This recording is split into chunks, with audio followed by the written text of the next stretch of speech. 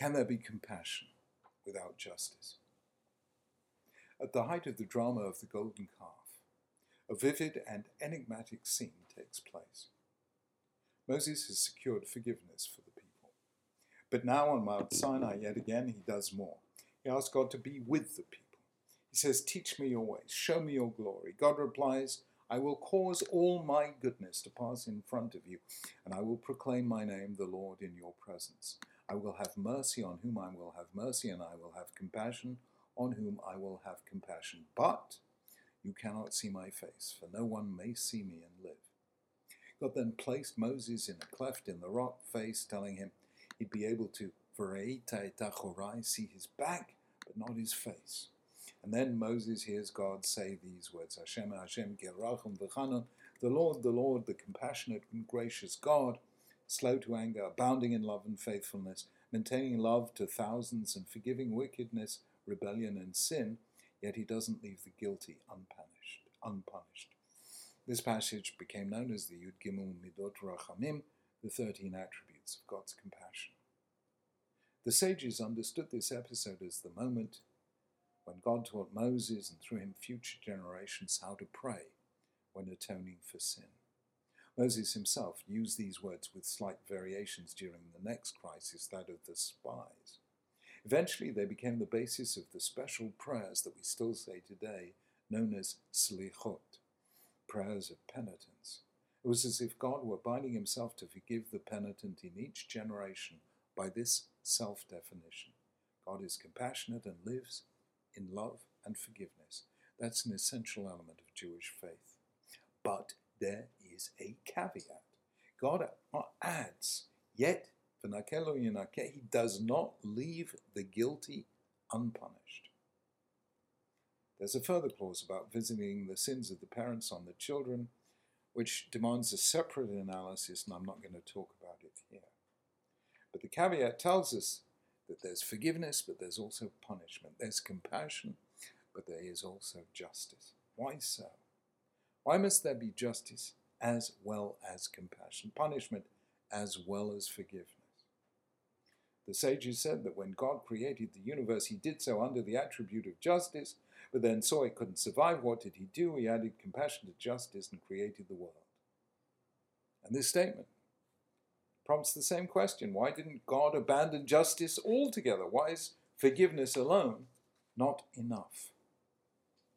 Some fascinating recent research in diverse fields, from moral philosophy to evolutionary psychology, from games theory to environmental ethics, provides us with an extraordinary and unexpected answer. The best point of beginning is Garrett Harding's famous paper written in 1968 about the tragedy of the commons. He asks us to imagine an asset with no specific owner, pasture land that belongs to everyone, or the sea and the fish it contains. So that asset provides a livelihood to many people, the local shepherds or farmers or the fishermen. But eventually it attracts too many people. There is overpasturing or overfishing, and the resource is depleted.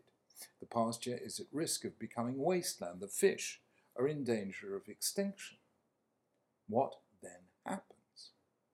The common good demands that everyone from here on has to practice restraint. They have to limit the number of animals they graze on the pasture or the amount of fish that they catch. But some individuals attempted not to do so. They want to cheat. They want to overpasture or overfish because the gain to them is great and the loss to others is small since it's divided by so many. Self-interest takes precedence over the common good, and if enough people do so, the result is disaster. That is called the tragedy of the commons, and explains how environmental catastrophes occur. The problem is what is called the free rider, the person who wants to ride on the train without paying the fare, the person who pursues his or her self-interest without bearing their share of the cost of the common good.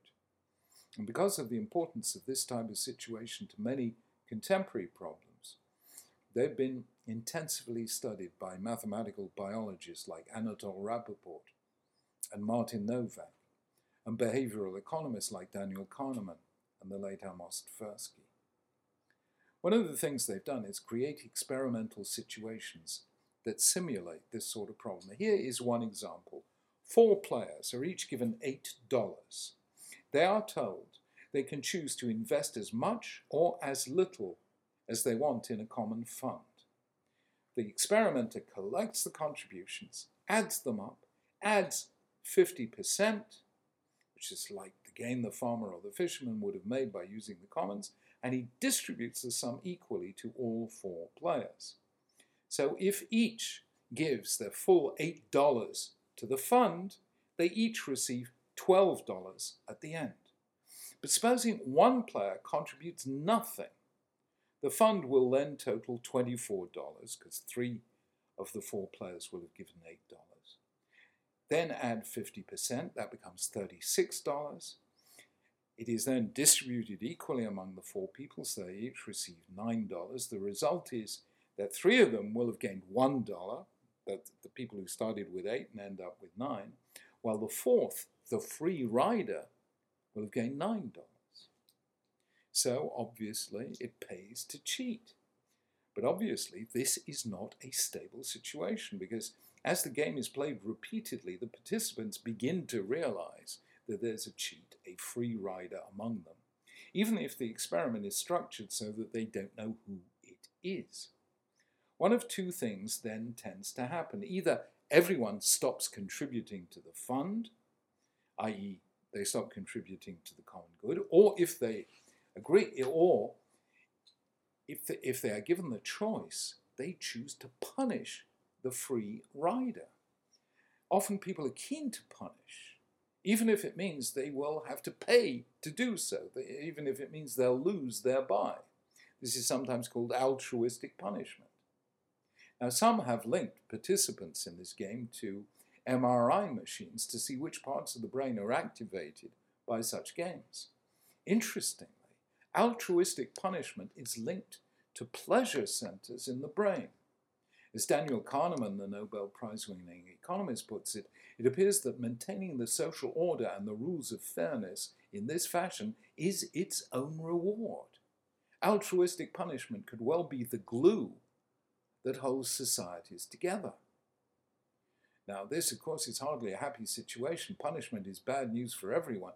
The offender suffers, but so do the punishers, who have to spend time or money they might otherwise be using in improving the collective outcome. And in cross-cultural studies, it turns out to be people from countries where there is widespread free riding and where there's a lot of cheating going on who punish most severely. People are most punitive in societies where there is the most corruption and the least public spiritedness. Punishment, in other words, is the solution of last resort. This brings us to religion. Another series of experiments has shed light on the role of religious practices in such circumstances. Tests have been carried out in which participants have the opportunity to cheat and gain by so doing. If, without any connection being made to the experiment at hand, participants have been primed to think religious thoughts. For instance, they're just shown words relating to God, or they're being reminded of the 10 Commandments. If they've been, somehow the word God has come into the conversation, and then they play the game, they cheat significantly less. What's particularly fascinating about such tests is that outcomes show no relationship to the underlying beliefs of the participants. It doesn't matter if they believe in God, what matters is, are they reminded of God? This may well be why daily prayer and other regular rituals are so important, because what affects us at moments of temptation is not so much what we believe, but the fact that we've been recently reminded of our belief, which is what happens every time we daven. Of much greater significance have been the experiments designed to test the impact of different ways of thinking about God. Do we think primarily in terms of God as forgiving, or God as bringing justice and punishment? Some bits of the great faiths emphasize one, others another. There are hellfire preachers and those who speak about love and forgiveness. And the question is, which of the two is more effective? Needless to say, when the experimental subjects are atheists or agnostics, There's no difference. They're not affected either way. But among religious believers, the difference is significant. Those who believe in a punitive God, a God who punishes us and who believes in justice, cheat and steal less than those who believe in a forgiving God. Experiments were then performed to see how believers relate to free riders in common good situations like the ones we've described above. Were they willing to forgive, or did they punish the free riders even at a cost to themselves? And here the results were extraordinary. People who believed in a punishing God punish people less than those people who believe in a forgiving God. In other words, those who believe that, as the Torah says, God doesn't leave the guilty unpunished, are more likely to leave punishment to God. Those who focus on God's forgiveness are more likely, as human beings, to practice retribution and revenge, which is extraordinary, but it's been experimentally shown. The same applies to societies as a whole. Here the experimenters used terms not entirely germane to Judaism. They compared countries in terms of the percentages of the population who believed in heaven and in hell. The result was that the nations with the highest levels of belief in hell and the lowest levels of belief in heaven had the lowest crime rates. In contrast, the nations that believed in heaven but didn't believe in hell had very high crime rates. These patterns persisted across nearly all the major religious faiths, including various Christian, Hindu, and syncretic religions, the combinations of various belief systems.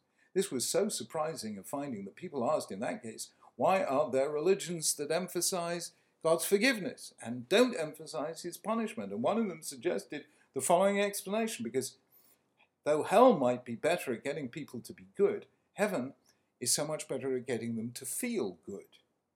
So if a religion wants to make lots of converts, it's much easier to sell a religion that promises a divine paradise than a religion that threatens believers with fire and brimstone.